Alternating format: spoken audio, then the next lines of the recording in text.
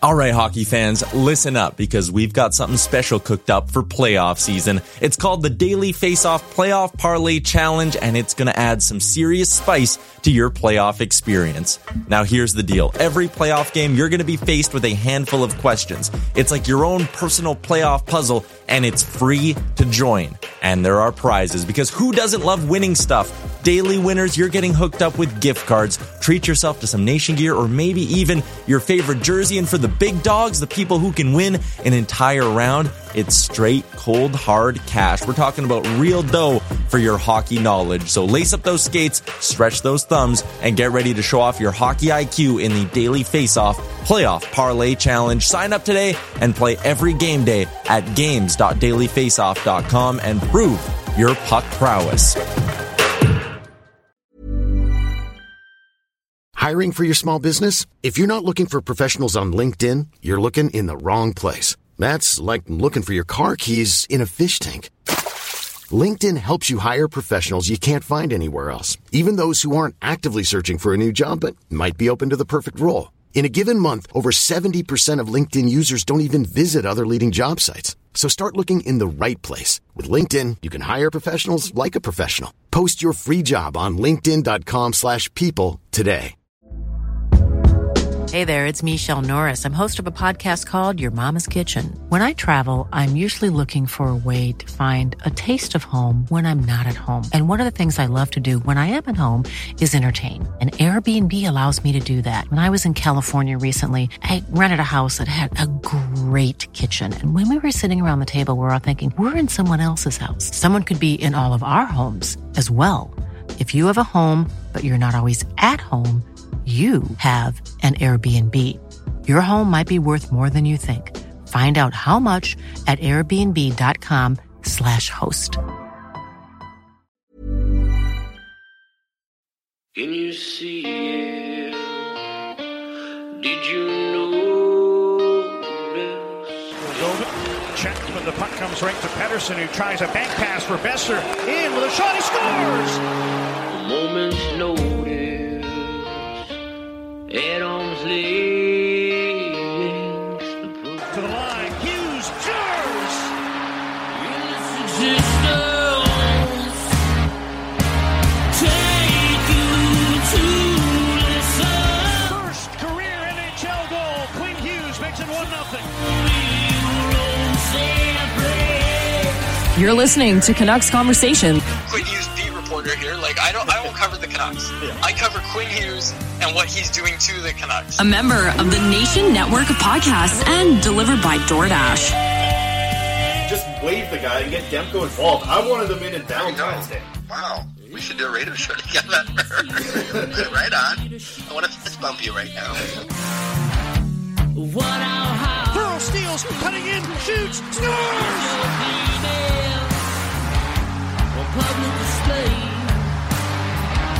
They slayed the dragon!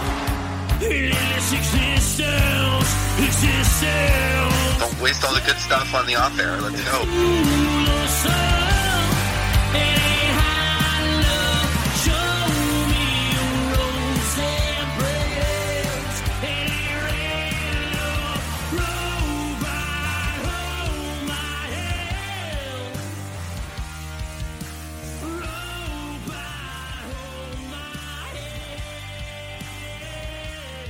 Yes, hello Canucks fans. Welcome back to another episode of the Canucks Conversation, brought to you by the great folks at Zephyr Epic. You can use promo code HOCKEYSEASON, capital H, capital S, all one word, hockey season. That'll get you $5 off your order at zephyrepic.com, ZEPHYR, epic.com. Find them on all platforms, Facebook, Twitter, Twitch, Instagram.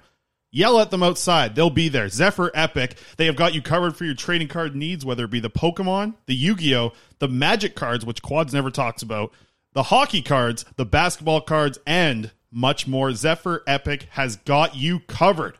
So go check them out in their retail location out in Surrey, as well as ZephyrEpic.com. The best part about Zephyr Epic is that they ship free anywhere in Canada on any order over $50 from Magna Bay to Minnedosa. Magna Bay to Minnedosa. Harm, tell me about what are we talking about? Minnedosa. Tell me about Minnedosa. And congratulations on not saying Minnesota. Yeah, I was actually going to say that's my first fun fact. It's not pronounced Minnesota, it's Minnedosa. And an actual fun fact, the home of former Canucks goalie Kurt Ridley, who played in 96 games for the Canucks in the 1970s. Love it. You brought a fun fact to the table. I got one for you as well. Minnedosa, also the home of former NHLer Ron Chipperfield. Talk about a name right there, Ron Chipperfield, who was the first captain of the Edmonton Oilers. First captain in Oilers history right there. Pretty good one. They also have a Minnedosa paddling club, which is part of the Manitoba Paddling Association. Do you know anyone that paddles? I don't know. No kayak club. And back in Nanaimo, it's a pretty big deal. I think it's the kayak club. I think that's what it's called. Oh, they're on Long Lake in Nanaimo. Shout out to them. Nothing, eh? Nothing. You got I got nothing on paddling. It might be called the rowing club now that I think about it, actually. We won't spend too much time on the cities. This is normally my thing. I didn't prepare well enough. You brought Minnedosa. You did a good job. It sounds like Minnesota. That's a good fun fact. Yeah, I mean, you actually wrote all the notes for these. I was well prepared to read the notes. Yeah, this is how the sausage is made, folks. But people know I struggle with these intros here and these ads, so we're missing quads on this week. But we're also delivered to you by the great folks at DoorDash. Ding dong. Absolutely. You killed that. You can use promo code CONVODD, capital C, capital D's, all one word. That's CONVODD. That'll be 25% off and free delivery on your first order with the DoorDash app. Does not get much better than that, folks. My name is Chris Faber, and we are without David Quadrelli, and you've already heard him. So let's hit it. Here comes the money. Here we go. Money talk. Here comes the money. Money, money, money. Dollar, dollar. Dollar, dollar. Ching, ching, bling, bling. Cut the chatter. You ain't love it. Harm and Dial stepping in for David Quadrelli, who's on vacation this week. Harm, hot day in the summertime. I know you've been enjoying some time off as well. How's that been going for you, man? What's the summer been like for Harm? It's been pretty good. A lot of new experiences. Picked up a couple of new hobbies over the last few months. Badminton, for starters, have gotten really competitive into that. Learned how to play poker, so I've been a little bit hooked on that with some of my friends, and also went motorbiking on those mopeds with some of my friends. And it's funny because they've motorbiked before on them, and I've never done it. And they're immediately, as soon as we get out of the lot of the rental, they're like, all right, we're hopping right on the Cambie Bridge and we're driving right through downtown Vancouver on a busy Saturday. So I was terrified of crashing.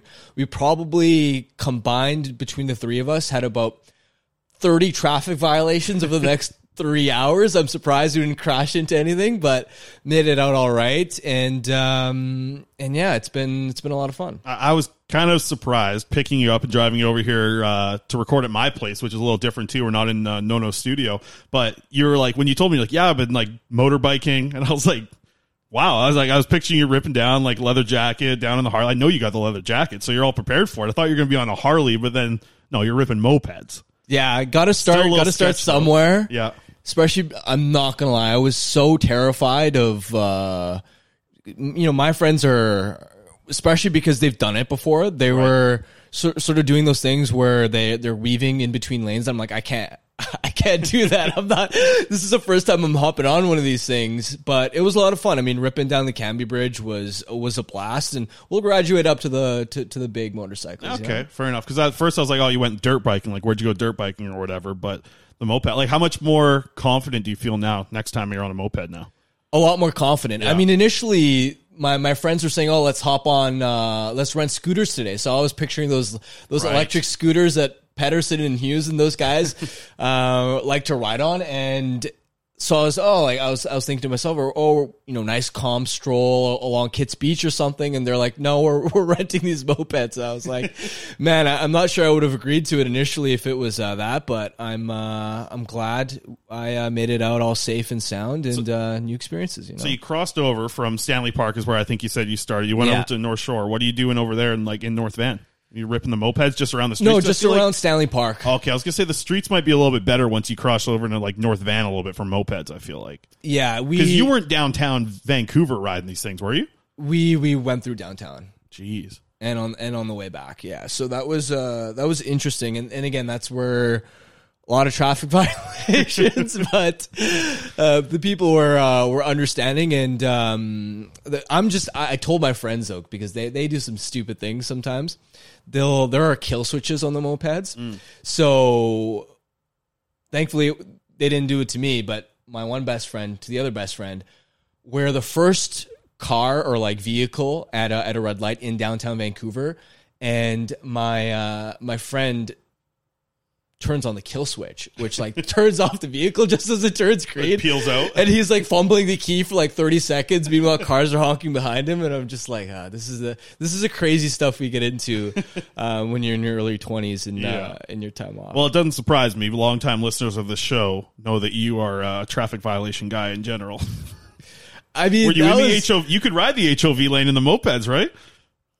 I really hope so, because we spent a lot of time in there. I mean, we saw the bike side and we're like, close enough, right? Yeah, fair enough. Well, hey, we haven't had much Canucks news, so I feel like we're not going to get into like a ton of like things that have happened recently. I know that there's some JT Miller stuff that Rick Dollywall dropped in what, like a long tweet longer or something. Yeah. I've never heard of this thing before. See, the other day, I know that we could get into some of that, but we covered JT Miller a lot over the past couple of weeks. Don't really want to get into that too much, but I want to bring. It's been a while since we've been able to kind of chat lineups with you, and I know Quads and I did this a few weeks ago, kind of just like projecting what our lineups look like, and I want to start with a guy that it's funny because I feel like the Canucks made a pretty big investment here with Ilya Mikheyev. I mean, you're paying close to $5 million at 4 years. This is a big investment for what you're paying for a winger, and we'll talk about wingers a little bit later on in the episode, but something that we kind of had a disagreement on, Quads and I, was talking about the lines. I had Mikheyev playing with JT Miller and Connor Garland,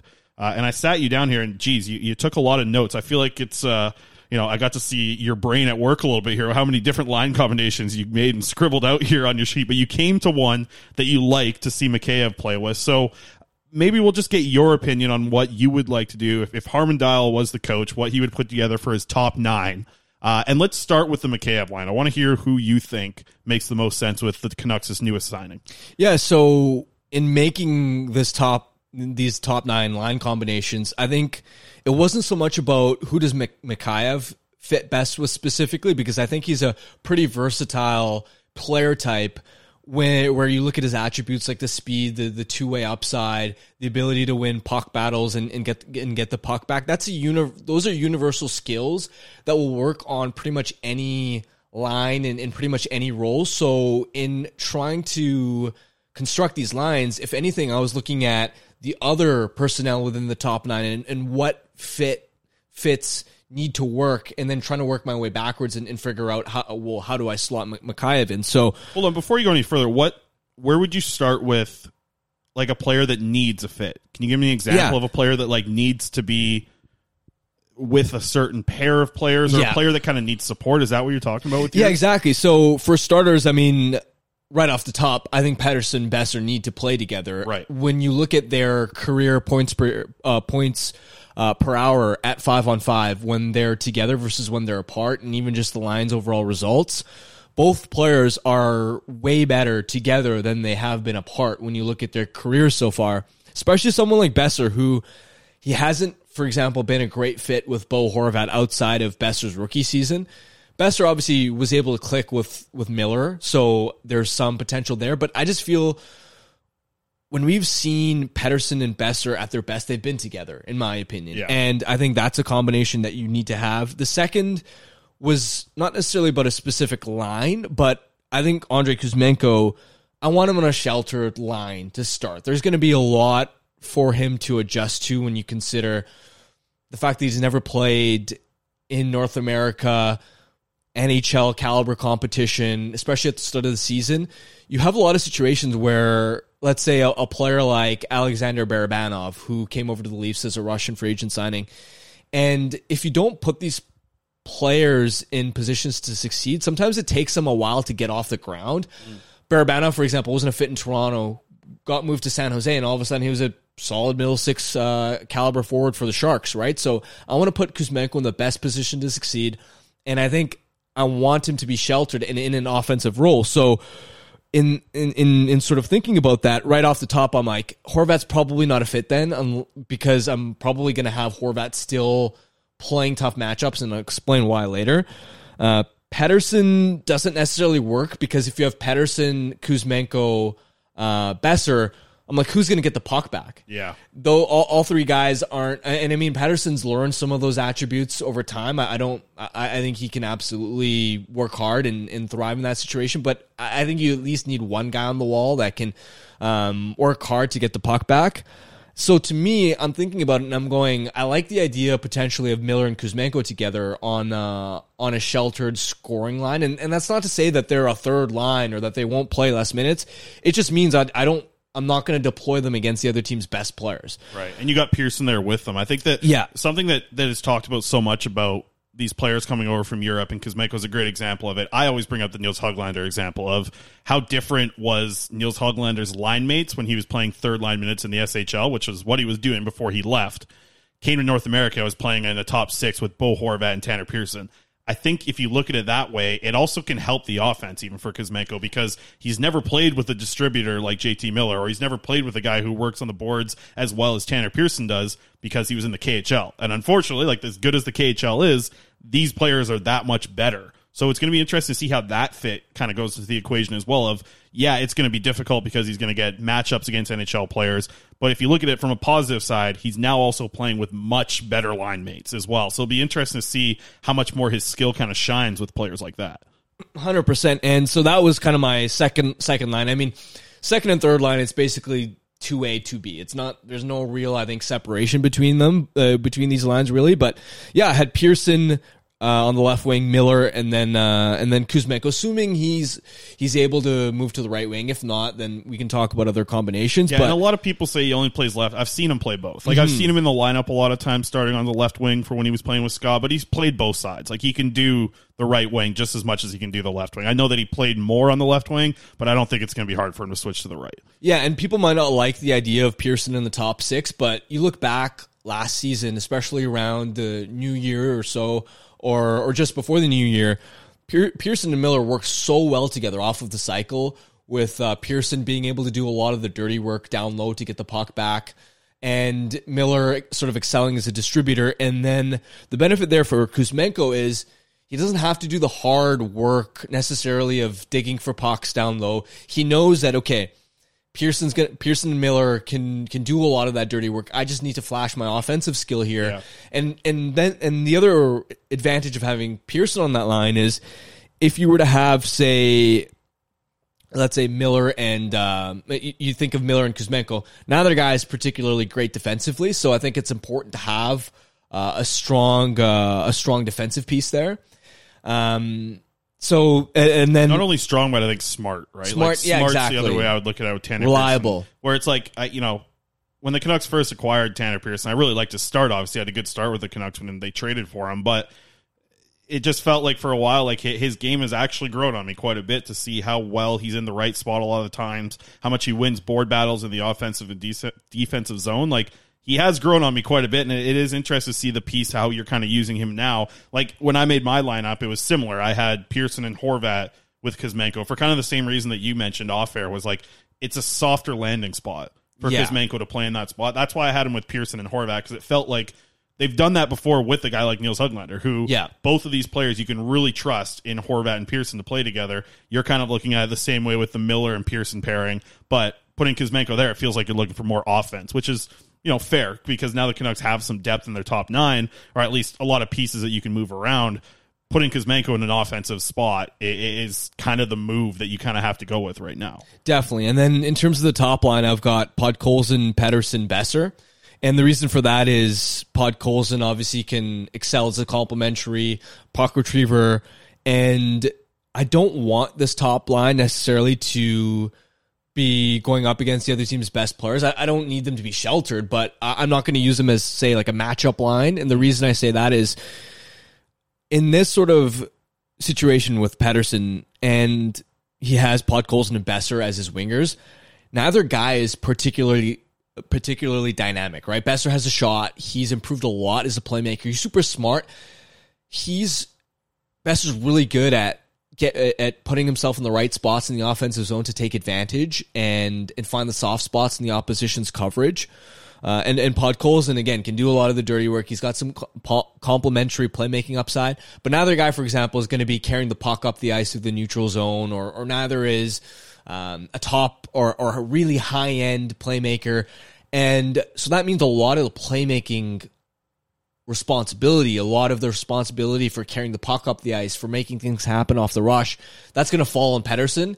And if you also then say match up against McDavid every night, right, that's a lot in terms of you're asking him to carry a lot of the mail offensively for transporting the puck up the ice, making plays, and now you're also asking him to handle a lot of really difficult defensive minutes. I think you want them just to play standard top 6 minutes.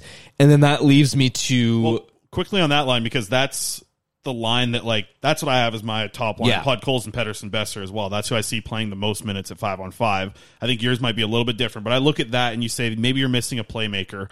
I found it so interesting. The year that the Lotto line had so much success, a massive percent of the time, Quinn Hughes is on the ice with the Lotto line. I look at that trio of Podkolzin, Pettersson, and Besser, and in my mind, I think you put Quinn Hughes out there, there's another playmaker in the offensive zone, which would be massive for you. So I'd like to see that line get a lot of Quinn Hughes' ice time, and that's what I think can really help, because you're right. Like, you have good playmaking there. I think, like, you can trust Pettersson and you can trust Podkolzin and Besser, like, to all make plays, but when you really get that X factor of, like, adding the fourth guy in on the offense, and it's Quinn Hughes, like, that's when that line, I think, can have the most success, is putting 4 playmakers together with 3 guys who you know can finish. Like, Podkolzin, I think, even talked about it in the offseason in one of his interviews that he did in Russia, where he was like, he was not happy about his finishing ability. Like, he said, like, I could have had 20 goals if I was actually able to finish like I know I can. And Pettersson obviously gets 30. Besser, is this the year he gets 30? I think having Quinn Hughes just get all that ice time with that specific line. Like, if I'm really thinking about all these lines and I'm thinking which one could use or would be able to utilize Quinn Hughes' boost to it the most, like, that's the trio that I think of. Definitely agree with that. And then obviously with the third line, I have it constructed, and it's not really a third line in the traditional sense at all. Again, it's more of a 2A, 2B. I've got Mikheyev, Horvat, Garland. And the reason I have Mikheyev in that spot is because Horvat's been in a really tough spot in terms of the shutdown rule, of being thrown to the Wolves, all these difficult minutes, and Mikheyev brings a ton of defensive skill, a ton of that speed. And Horvat's had Pearson in that spot, but Mikheyev is still a much superior two-way piece, a much better play driver because of his speed, because of how he can break plays up. And then I like the addition of Garland in that spot, because when you consider the skill set of Mikheyev and Horvat, they're both players that play in straight lines, play a pretty direct game. The one thing that they don't have as a duo is playmaking ability, right? You need someone to set those guys up. Those guys can create chances, but they need someone to distribute the puck, and that's where Garland's at his best at 5-on-5, and I think he's reliable enough to where you could trust him. Against top players, I don't think he's going to make egregious defensive mistakes, and he has historically been a pretty strong play driver at even strength, so I like that combination. And the one thing to keep in mind is when you consider the second and third lines there, I think you could experiment and let's say Pearson and Miller don't get off to their best start. You could always go and flip those two and go Mikheyev, Miller, Kuzmenko, and have that sort of be your sheltered scoring line. And Pearson's fine in a matchup role if he has to go with Pearson, or if Pearson has to go with Horvat and Garland. So there's some flexibility there. With the line that you have put together, that's the line that you mentioned earlier. Like, you don't want to see the Pettersson line getting McDavid all night. This is your line. Mikheyev, Horvat, 100%. Garland. And that, to me, like, also, we talked about, like, having a defense pairing match up with them. That line gets the OEL Myers pairing there. Definitely. Right? Because that would be what you would be matching up. And I really like the idea of Mikheyev's speed in that sort of defensive shutdown role. And that's really what he did in Toronto, right?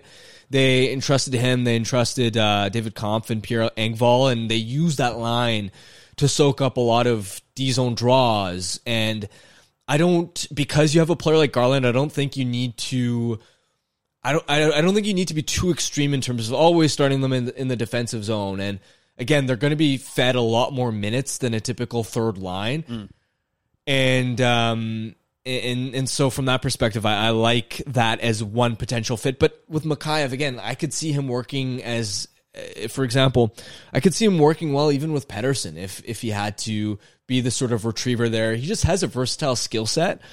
Obviously, there are limitations, and you need to be cognizant of the fact that he's not really going to have any playmaking touch or upside there, so you need to construct your lines accordingly. But he's got a pretty vanilla skill set that works well pretty much everywhere. It's not difficult to sort of slot him in with different centermen. And it feels like a different type of winger than we've seen in Vancouver in a long time to me, right? Like, it feels like a guy who, you mentioned it, like you would use him, you could use him in a matchup role. Like, you could use him on the line that's going up against top competition, but you also said it there, like, you could use his speed to be able to maybe create some havoc in the defensive zone playing with a Pettersson and a Besser. So it is going to be really interesting to see how he's used. And I guess the other thing is, like, for me, that line that you talked about of Mikheyev, Horvat, and Garland, like, that line to me just like screams 3-on-2s and 2-on-1s. And that's where you want to get a lot of your offense from. And I think that's when Horvat's at his best, is on the rush, right? Like, I don't think that that's the strength in Horvat's game, is like when the cycle's happening in the offensive zone. His strength is when, you see him at his best, like he was in the bubble against the St. Louis Blues, being able to just go up one-on-one against a defenseman. If you have Mikheyev as like the other forward coming down with you, even in like a 2-on-2 situation, if you're going in there with Mikheyev and Horvat 2-on-2 on defenseman, like, you're feeling pretty decent about at least getting a good chance to at least have a scoring chance. Like, you might not get a scoring chance every time, but if one move is pulled off correctly, you have the speed of Mikheyev, you have Horvat's ability to kind of not necessarily rely on his speed, but rely on his ability to, I guess, like, get scoring chances off by himself, even with defensemen on him. And then you have like the trailer of Connor Garland. Like, that trio to me just screams rush attack. Yeah, and it might even be a situation where, because Horvat's not like a traditional center, where a lot of lines are constructed in a way where the center will sort of stay deep in the defensive zone and will want to support the breakout, carry the puck out of the defensive zone through the neutral zone. What's interesting is when you look at Horvat's profile over the last few years, he doesn't create a lot of zone exits, and it's because he almost plays more like a winger in the sense of when there's a change in possession, he likes to flee first out of the zone, and if someone feeds him the puck, that's when he's the one carrying the puck on a 2-on-2. Or a 2-on-1 or a 3-on-2 sort of situation. And because of that, Mikheyev has the speed, but Garland also is pretty effective off the counterattack. So Mikheyev's defensive sort of responsibility and skill set and the way and just the tilt that he has to not necessarily cheat for offense, that might even work in the sense of him being a safety net for Horvat and allowing Horvat to be able to pick his spots and gamble a little bit in the right situations to flee up the ice, knowing that he has the cover of a player like Mikheyev. So it might even be a scenario where a guy like Mikheyev is commonly the trailer, and he's catching up with his speed and getting up on his high horse to turn it into a 3-on-2. I love how we're saying the name differently too. I'm going Mikheyev until I get. I don't told know. otherwise. I haven't heard the official pronunciation, so. I honestly flip-flop between the two. Yeah, it's fair. We'll have to get it for sure. I think somebody asked in a Zoom call, but I can't remember. I want to get... we touched on a name a little bit. I think I brought him up when we were talking about Europeans coming over from their leagues to play in this league. When you look at your top 9, I think Tanner Pearson's an option. I think Andrei Kuzmenko might be the option. I don't really see any of the other names being an option, but which name gets bumped if Höglander is in your top 9? And is that a real possibility at all? Because... the way that Quads and I have been talking lately, like, I don't know, man. The more and more we like put lineups together, talk about lineups, talk about what each line needs to have for a strength. Like I wouldn't predict it on opening night, but it really wouldn't surprise me more and more that we talk about it if Höglander is not on the NHL roster. Hmm. Yeah, there's a lot to chew on there. I haven't considered or really thought about that possibility too deeply. I think there is a factor to keep in mind of a player's psychology, right, and where his confidence level is at, because by midseason, I think Höglander really was struggling with his confidence. he was pretty honest about that with me, for example, when on the New York trip in February, I was able to kind of catch him after a morning skate and do a one-on-one interview.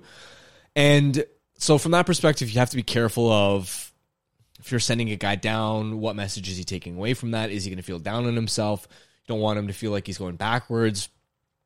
But let's say he does have a really strong camp and is able to sort of crack the top 9. In that situation, I mean, I look at Kuzmenko for starters just because, especially right at the start of the season, it might take him time to adjust, right? There was a learning curve for Podkolzin, right? If you remember, in preseason, he looked lost. Right.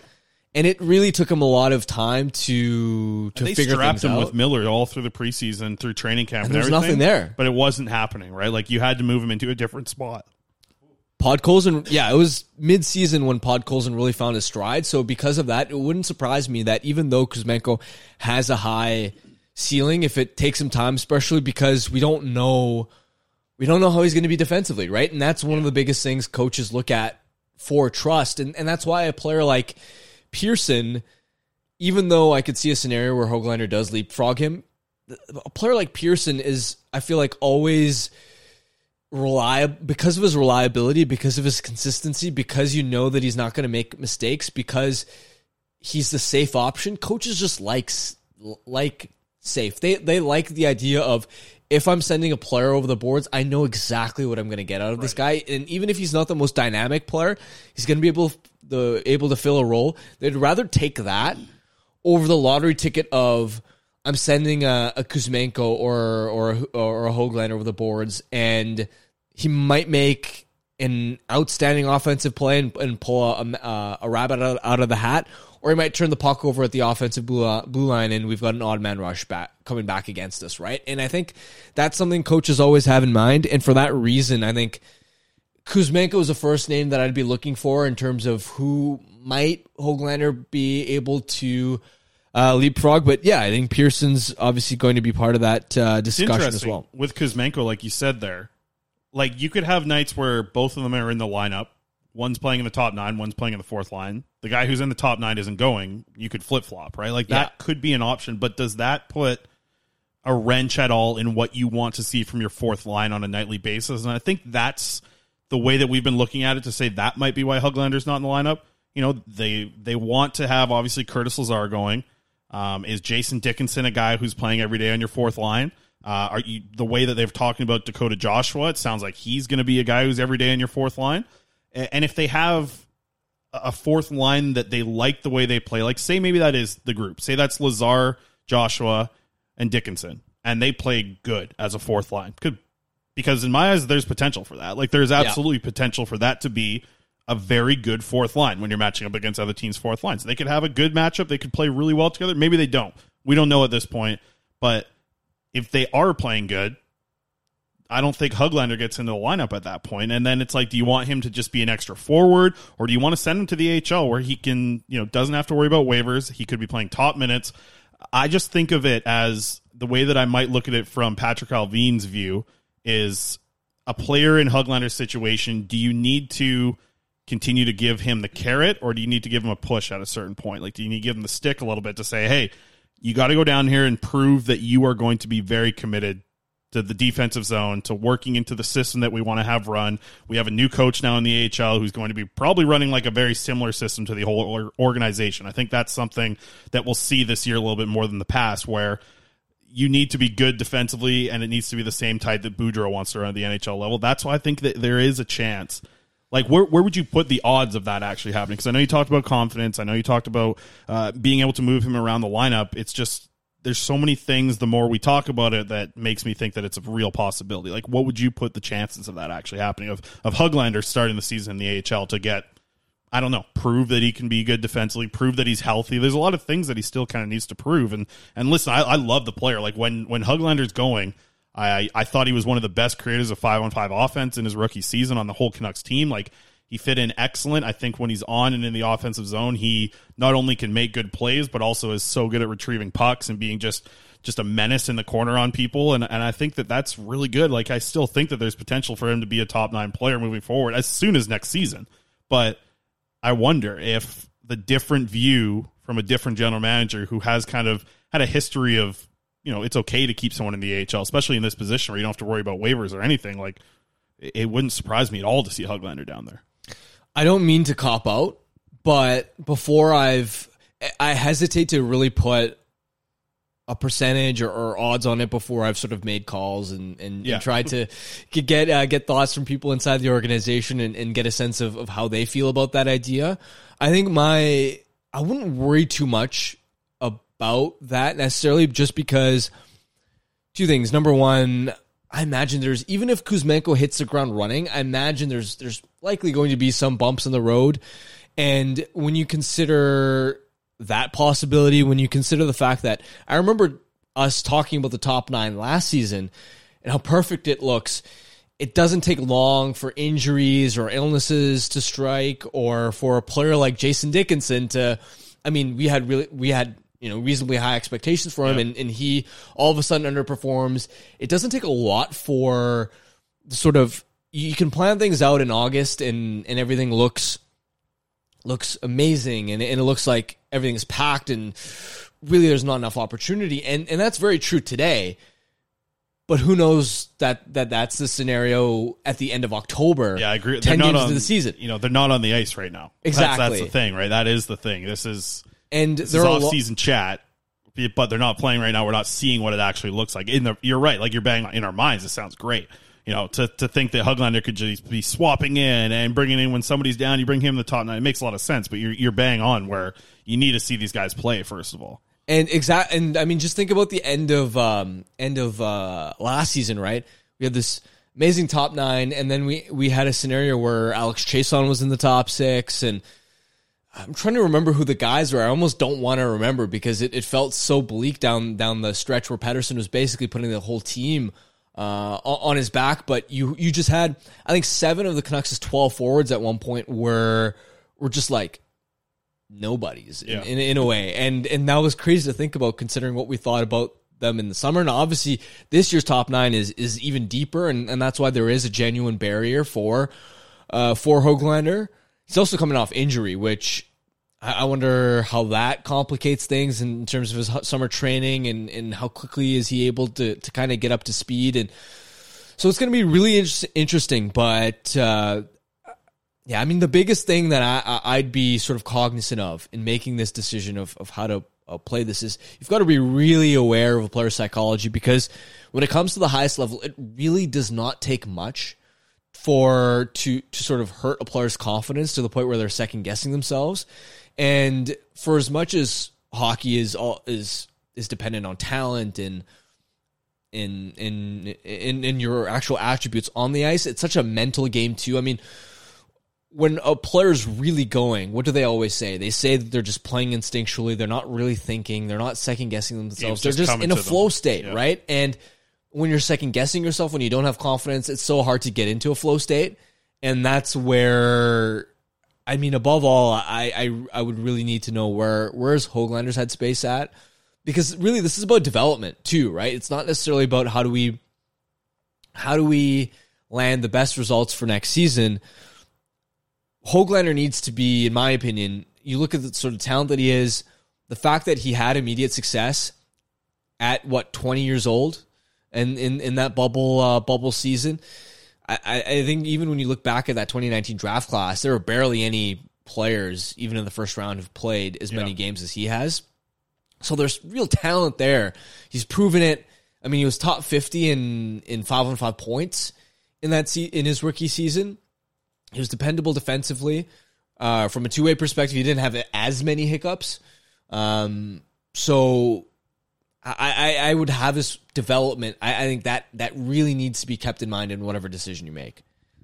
And I think to that degree, like, I can argue it from both sides, where it's like, I know Swedish players that come over from the SHL aren't the biggest fans of the AHL. If you're going to come over from the SHL, you want to be in the NHL. That just seems to be something that a lot of SHL players do. I also look at it the other side of you brought it up, like, he's coming off an injury.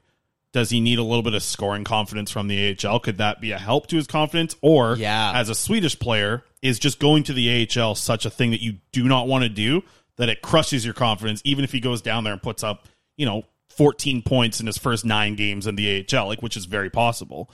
And he'd be playing with really good players down there. He'd be, Sheldon Dries and Phil DiGiuseppe on his line. Like, they'd be ripping up the AHL.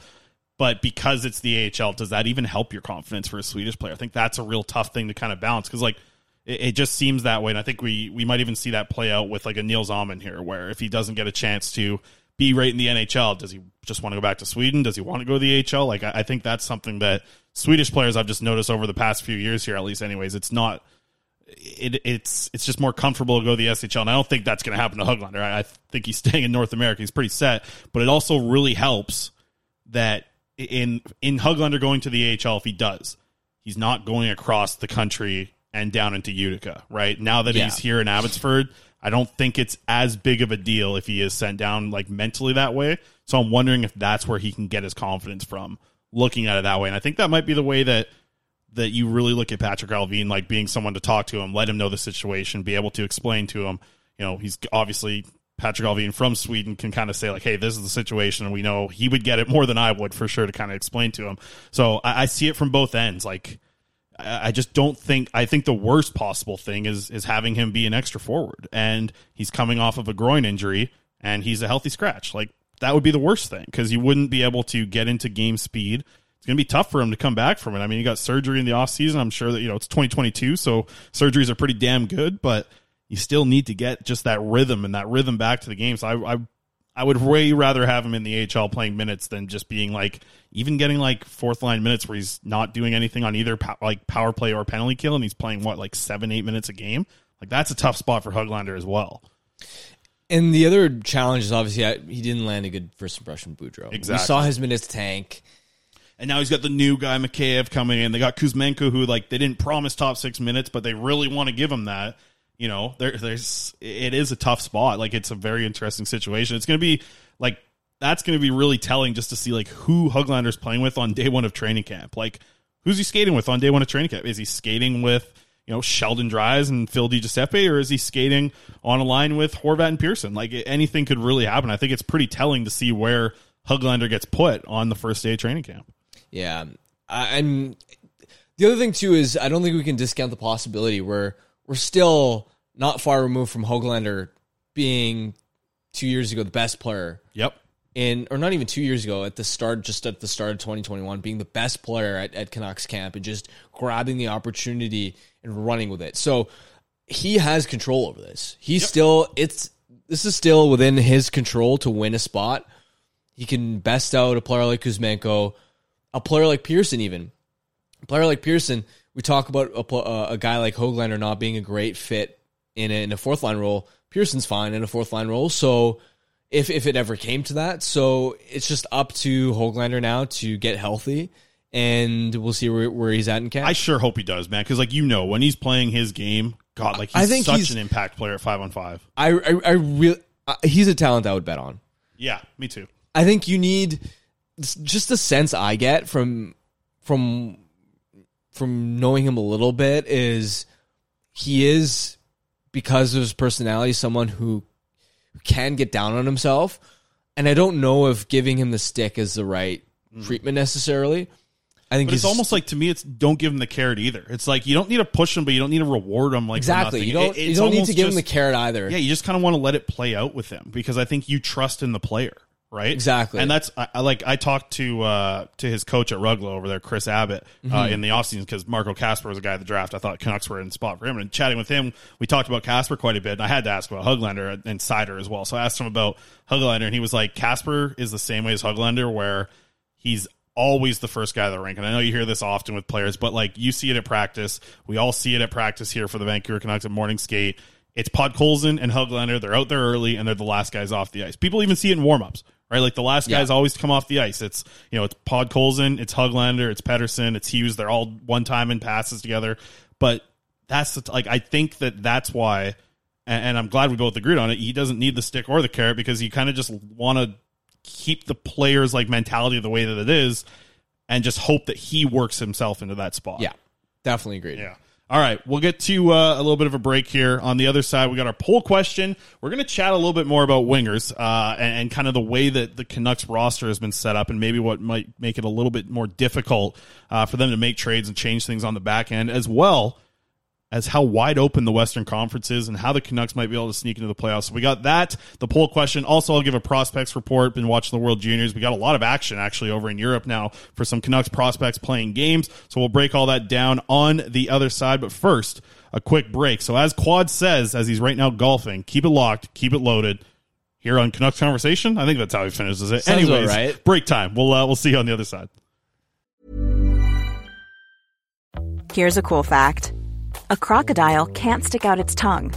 Another cool fact, you can get short-term health insurance for a month or just under a year in some states. United Healthcare short-term insurance plans are designed for people who are between jobs, coming off their parents' plan, or turning a side hustle into a full-time gig. Underwritten by Golden Rule Insurance Company, they offer flexible, budget-friendly coverage with access to a nationwide network of doctors and hospitals. Get more cool facts about United Healthcare short-term plans at uh1.com. I'm Sandra, and I'm just the professional your small business was looking for. But you didn't hire me because you didn't use LinkedIn Jobs. LinkedIn has professionals you can't find anywhere else, including those who aren't actively looking for a new job, but might be open to the perfect role, like me. In a given month, over 70% of LinkedIn users don't visit other leading job sites. So if you're not looking on LinkedIn, you'll miss out on great candidates like Sandra. Start hiring professionals like a professional. Post your free job on linkedin.com/people today.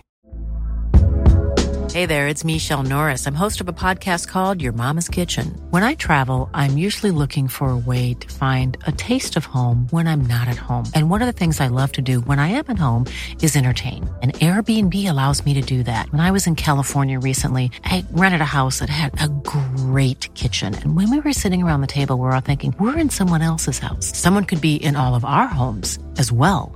If you have a home, but you're not always at home, you have an Airbnb. Your home might be worth more than you think. Find out how much at airbnb.com/host.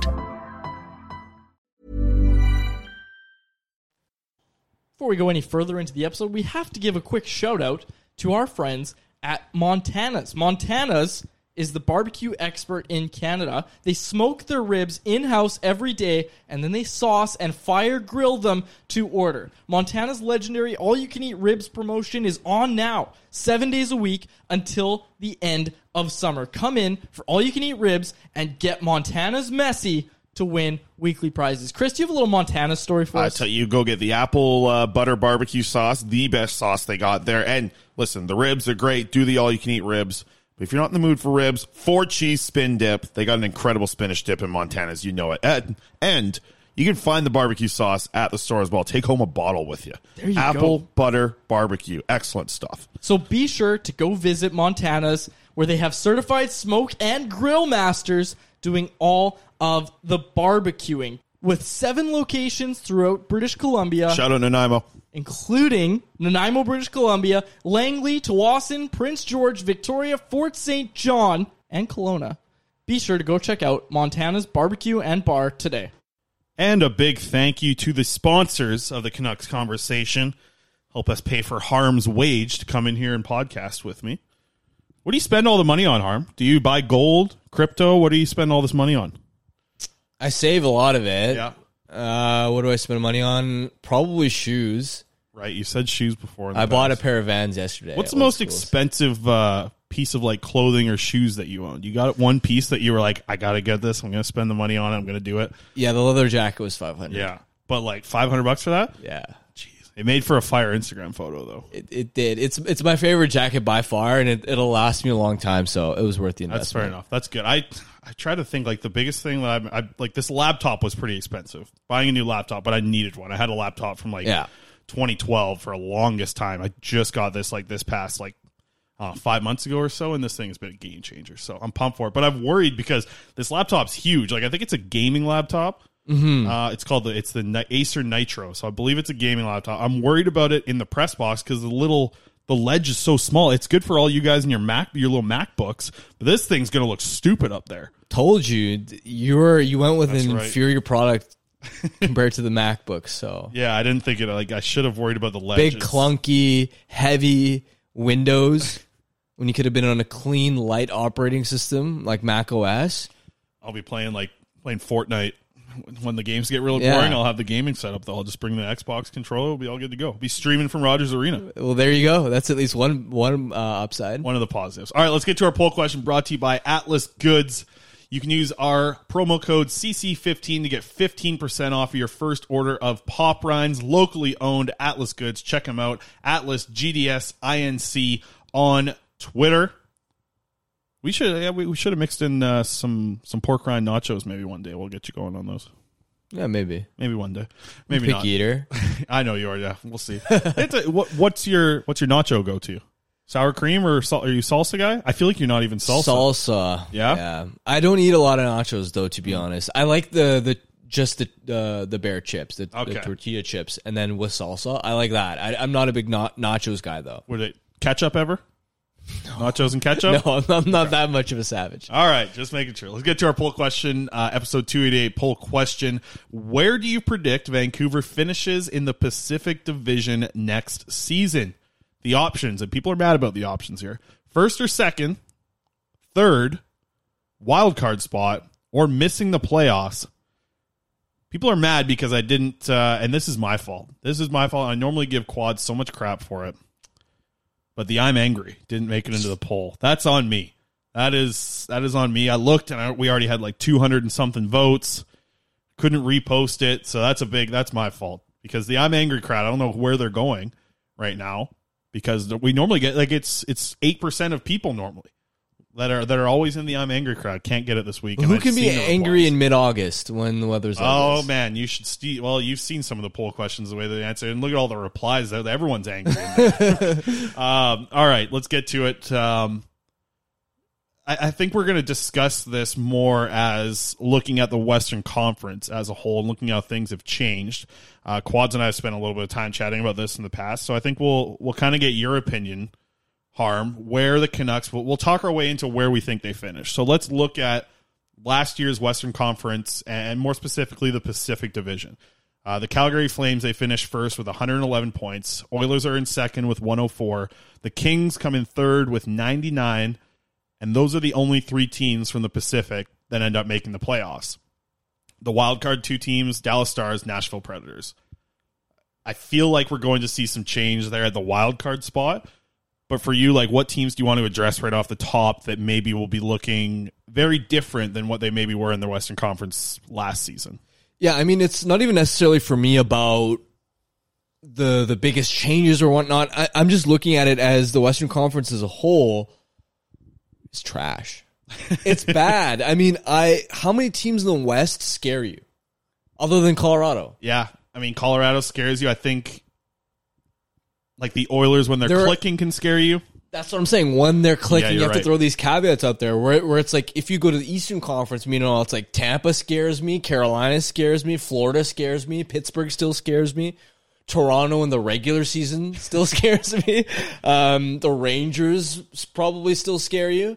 And you compare that to the West, and it's like the only team that you can unequivocally, without any caveat, say, this team is scary, this team is elite, is Colorado. And you kind of look through, Minnesota, I think finished fifth in the league overall standings, and I think they're at serious risk of regression. I wonder if this is the year where they sort of get exposed for their lack of talent down the middle, because, for starters, Ryan Hartman scored 34 goals last season. Ryan Hartman. Mid-season, he had more 5-on-5 points than Connor McDavid. I don't think that's going to be happening again. And the big departure, of course, was Kevin Fiala, who really made their second line click. And that was huge because not only because you subtract him from the lineup, but their second line center last year was Frederick Gaudreau, who went from not even being a regular NHL player to popping 44 points. And he's not exactly the sort of young player. How much will Fiala's departure hurt Gaudreau down the middle?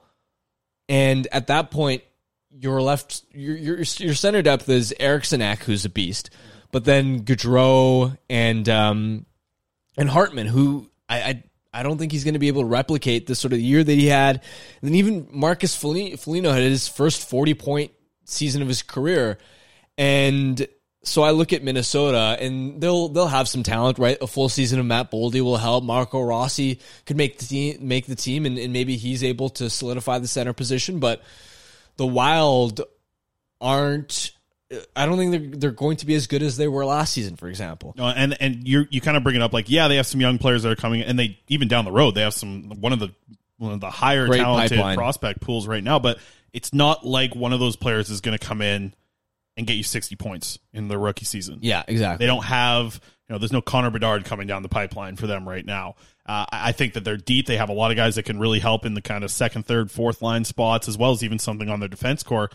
But Minnesota, this next season, I think, might just be the start. Like, that might be the first step into the water, and you get deeper and deeper before this team actually really has to do a rebuild because of the cap situation that they're going to find themselves in here. Mm-hmm. But man, they got Brock Faber now in the organization. Like, this prospect pool in Minnesota, even though they're about to probably be in some pretty rough times for the organization and how a general manager is going to have to operate, you got to give props to Judd Brackett for what he's been able to do over there, man. Well. Yeah, really well. So.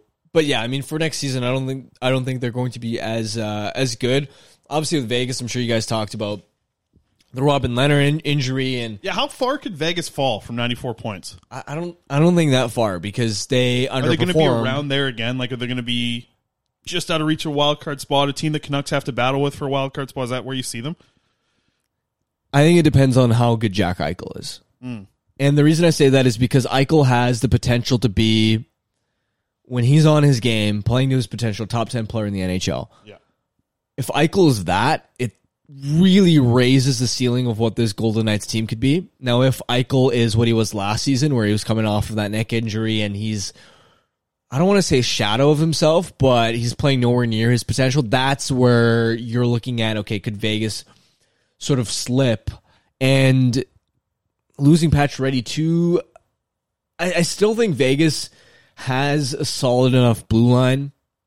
I still think that they have enough weapons to where they're going to be a dangerous team again. I think they underperformed their talent level pretty clearly last season, so I don't know if I wouldn't look at them as they're going to slip even further from where they were last season. I just don't look at them as a lock to be, let's say, first or second in the Pacific the way you would in most seasons when we talk about the Golden Knights, right? I don't look at them as this scary contender anymore. They're a team that can make the playoffs, but they've got flaws, they've got holes, and I mean, even another Western Conference team, I think I still believe they'll make the playoffs because the competition just isn't that weak. But we're talking about the top teams in the West. St. Louis Blues, even for them, they lost David Perron. They weren't able to upgrade their top four, which was a major need for them. I mean, they kept Nick Leddy, who was decent for them in the playoffs, but what people don't realize in St. Louis is Leddy was kind of on a PDO bender, right, which made the fit look a lot better than I actually think it is. And so I still have concerns about the blue line, and then they also lose Ville Husso, who Husso obviously lost the starting job in the playoffs, and Bennington was good again. I don't think enough people are talking about the uncertainty of St. Louis' situation in goal, because Husso really carried them in the regular season. Man, Bennington was really average in the regular season. Husso, there was a while where he was ripping up the lead. There was times where you would see last 3 weeks, and he was doing better than Shesterkin at times. It was Husso really did. I wouldn't say carried the team, but there was times where he really added to them being able to put up 109 points last year. Yeah, so they're still an offensive juggernaut, but between their back end and their goaltending, again, they're not, in my opinion, an elite team, right? And this is important not only in the sense of are the Canucks going to be contending with these teams, but you play these teams in the West. That's your most frequent competition. Obviously, within your division matters the most, but that's your competition. And I don't see a lot of top teams that you look at and go, they got way better. I mean, I think Edmonton had a good offseason in terms of addressing their needs, being able to keep Evander Kane and upgrading their goaltending, and I think Brett Kulak's a great fit for them. So Edmonton is still going to be a good team, and LA obviously took another step with the Fiala addition. But again, I think the West is just overall, it's a lot weaker than the East. I agree with you looking at top end strength of this team, but like you look at the Pacific Division, the way it finished last year, Calgary, Edmonton, LA. Are those the three teams that are your best in the Pacific again next year? Because to me, I think so. I think there's going to be some questions of just how the Calgary Flames roster shakes out, but I think you're going to get a similar, very good defensive team that has a good touch of scoring. Huberdeau's no joke for a scorer. I know they lost Matthew Tkachuk, but third in points last year, and they add Uyghur. Like they add to their defense core, which is already Calgary's really good. Yeah, they've got one of the best blue lines in the NHL. Out of those three teams, like we talked about it, none of them are like standout elite like the Avalanche. Every team we kind of mentioned like has to have something go right. Which three teams would you think, if something does go right, has the best potential to be elite out of these three? Because I don't. Like the Canucks are going to have to really have everything go their way to get one of those three Pacific spots, right? Because I don't think that unless just the wheels fall off of the Flames, Oilers, or Kings, those are my three next year. Like the Kings are only getting better. You talked about the Oilers off season. The Flames are going to be a very good team again. Like it's going to be, to me, the Canucks are fighting for a wild card spot. Yeah, I think they're still fighting for a wild card spot. Yeah, wild card spot. Personally, they could sneak into third. If a team goes through injuries or whatnot. I think in terms of who, it's a tough one because I don't think there's a clear cut in terms of who's the best in the division. I wouldn't put LA in that conversation. You say things bounce this team's way this season. Which one do you think's the best? Like not everything goes perfect, but just they get a good few bounces. I'm torn between Edmonton and Calgary. Yeah.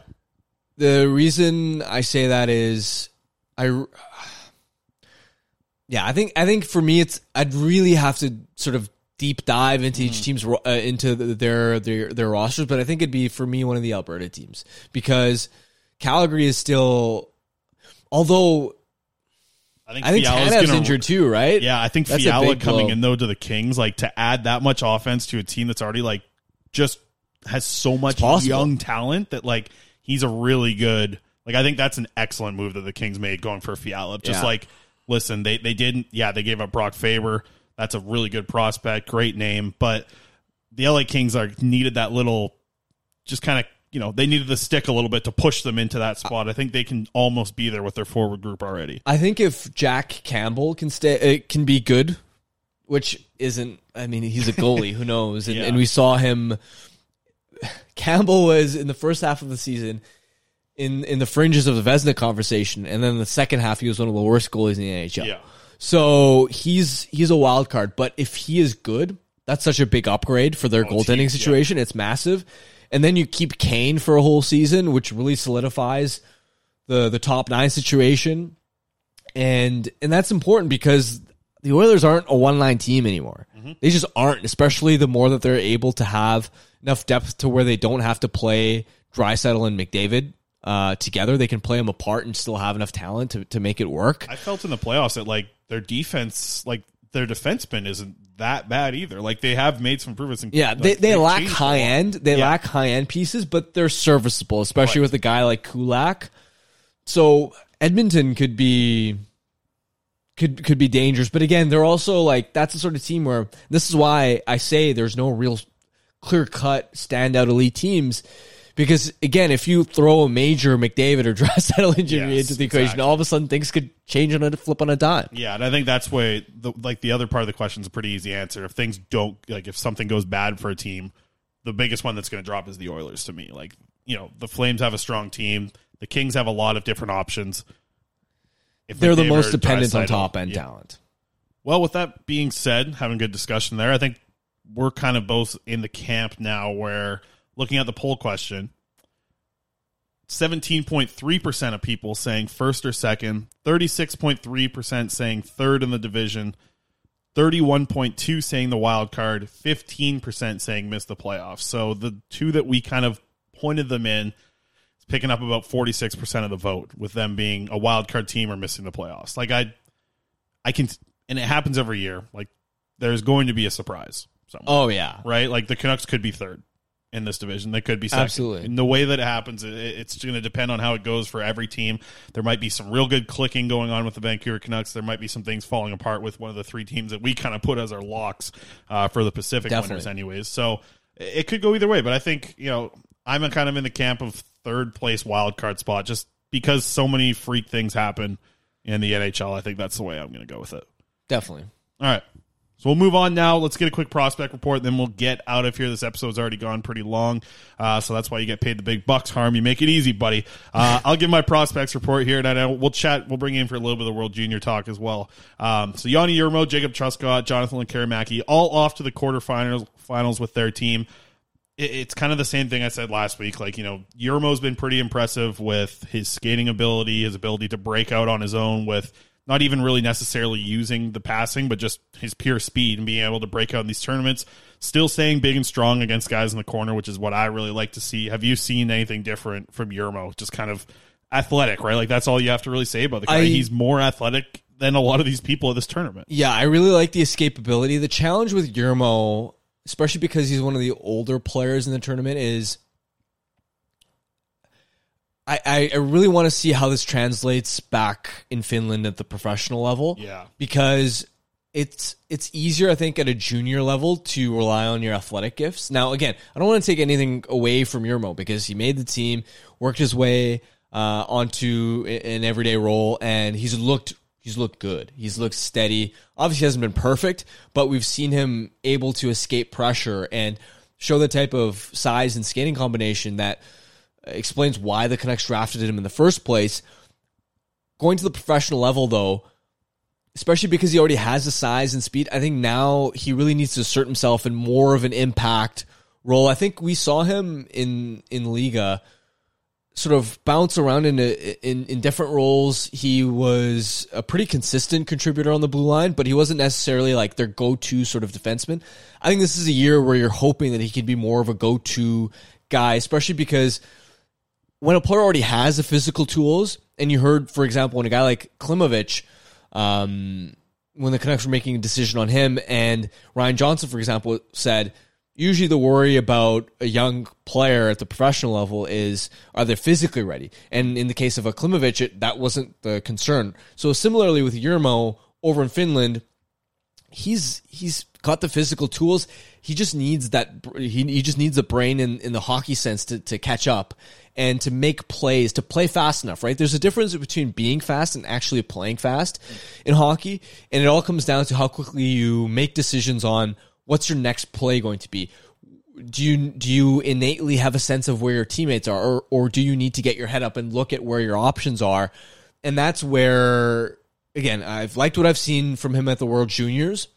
Now I'm looking for him to really take the next step in being a high-end contributor over in Finland. Yeah, the way I would look at it is like, this is Yanni Yermo's last chance of like being a junior, right? Yeah. Whether it be like him graduating from the J20 leagues in Finland, this is like the last thing. It's like, hey, show what you're good at, show what you want to work at the next level when you're going back. Like, he played pro last year for sure, but there weren't many highlights, even not even like a highlight goal that he went, coast to coast and scored. Just the things that we're seeing in the World Juniors that he's doing so well, you don't see that often in the Finnish league because players are, a good step faster in the Finnish league. It's not a slouch league. It's a good league. And they're able to stop him or poke the puck away or put the extra pressure on him that makes him make the mistake. And it just feels like in the World Juniors, he's able to backtrack with the puck. Then he uses the net really well to like block the forechecker off, and then great space. As soon as he gets a step, he's quick enough to beat the guy almost every time. He did it against Canada. Like, that's impressive, I think, to me, is that he was still able to beat, it wasn't like he was beating a third line guy on Germany. He was beating like top end talent. There was a time where he walked the blue line around Connor Bedard. Bedard comes back and scores the other way, but man, you couldn't stop that goal from Connor Bedard. That was ridiculous. So like, I think it's kind of, to me, I really think that I'm kind of in the same camp as you, where it's like, take your strengths that you've done at this tournament for sure, but now work on the other things and do it at the pro level, but also be a little confident from what you just did at this tournament. And there's still a long ways to go. We're moving into the quarterfinals now, so see if he plays well against these good teams and he continues to do that. I think that would be massive. So we'll quickly just kind of breeze over Jacob Truscott, because I think we're in the same camp here of like, the things that we like about Truscott that he's changed in his game. Like when he was drafted, he thinks he's a two-way guy. He wants to be a little bit more offensive. That's what he wants to do at Michigan. Then he gets paired up with Luke Hughes at Michigan and basically has to change his whole game. And he's a defensive guy first. He's just a make the good first pass out when you get the opportunity to do that well. that's what he's doing at this whole World Juniors. Like, he's more physical than I thought, which has been nice to see, but just defensive, being the guy who's always staying back. I know I got a question on Twitter saying, was he like Chris Tanev? Mindset as a defenseman, similar in that way of just like, I'm not trying to be the guy who's going to be flashy and put up goals. If there's enough ice for me to take a shot, I'm going to take it, but otherwise give it to Luke Hughes, let him go to work. So I don't think there's much more for you to add on Truscott there. I don't know what you've liked. No, I don't really anything. have much more to add on him. And then Lekarimäki was really good. Really good game for Lekarimäki, I thought, against Germany. I thought that was the best game of his tournament, the best period that he had in the first period there. He sets up a goal on the power play where he's been excellent. I think that's a spot where we're not worried about him at all. But 5-on-5 and effort level, getting involved, not being a passenger, being too much on the perimeter, all those questions that we've had about him in a tournament where we shouldn't worry because he's got 2 more runs at this tournament after this one. But it was nice to see him get involved and not be on the perimeter. I thought he did a really good job against Germany in that role and actually creating plays, and you could see it even on the assist that he got on the power play was because he went into the boards hard, retrieved the puck in a board battle, skated it up, got it to the point, got a secondary assist out of it. He got rewarded for putting in the work, and he didn't put in the work that well, I thought, in the first 3 games, and he wasn't really rewarded for it, but you could see, I don't know, maybe it was because it was Germany, but I feel like somebody got in his ear and was like, you know, you got to get going into these corners. You got to work harder. It just felt like that in the Germany game. I thought that was his best game of the tournament by far.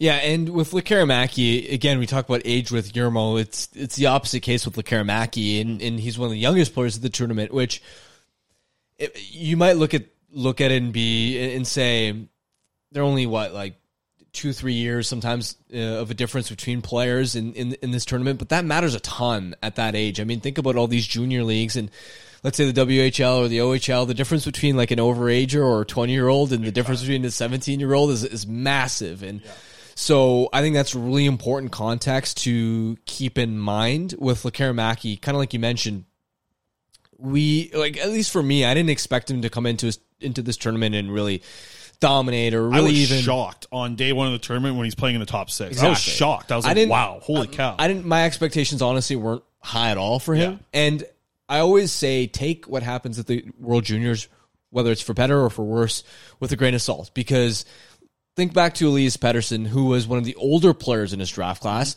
and when he had his draft plus 1 World Junior, which this isn't even technically like Lekarimäki's, this is technically his draft year World Juniors. Yeah. So he's got his next one will be the one equivalent to Pettersson's.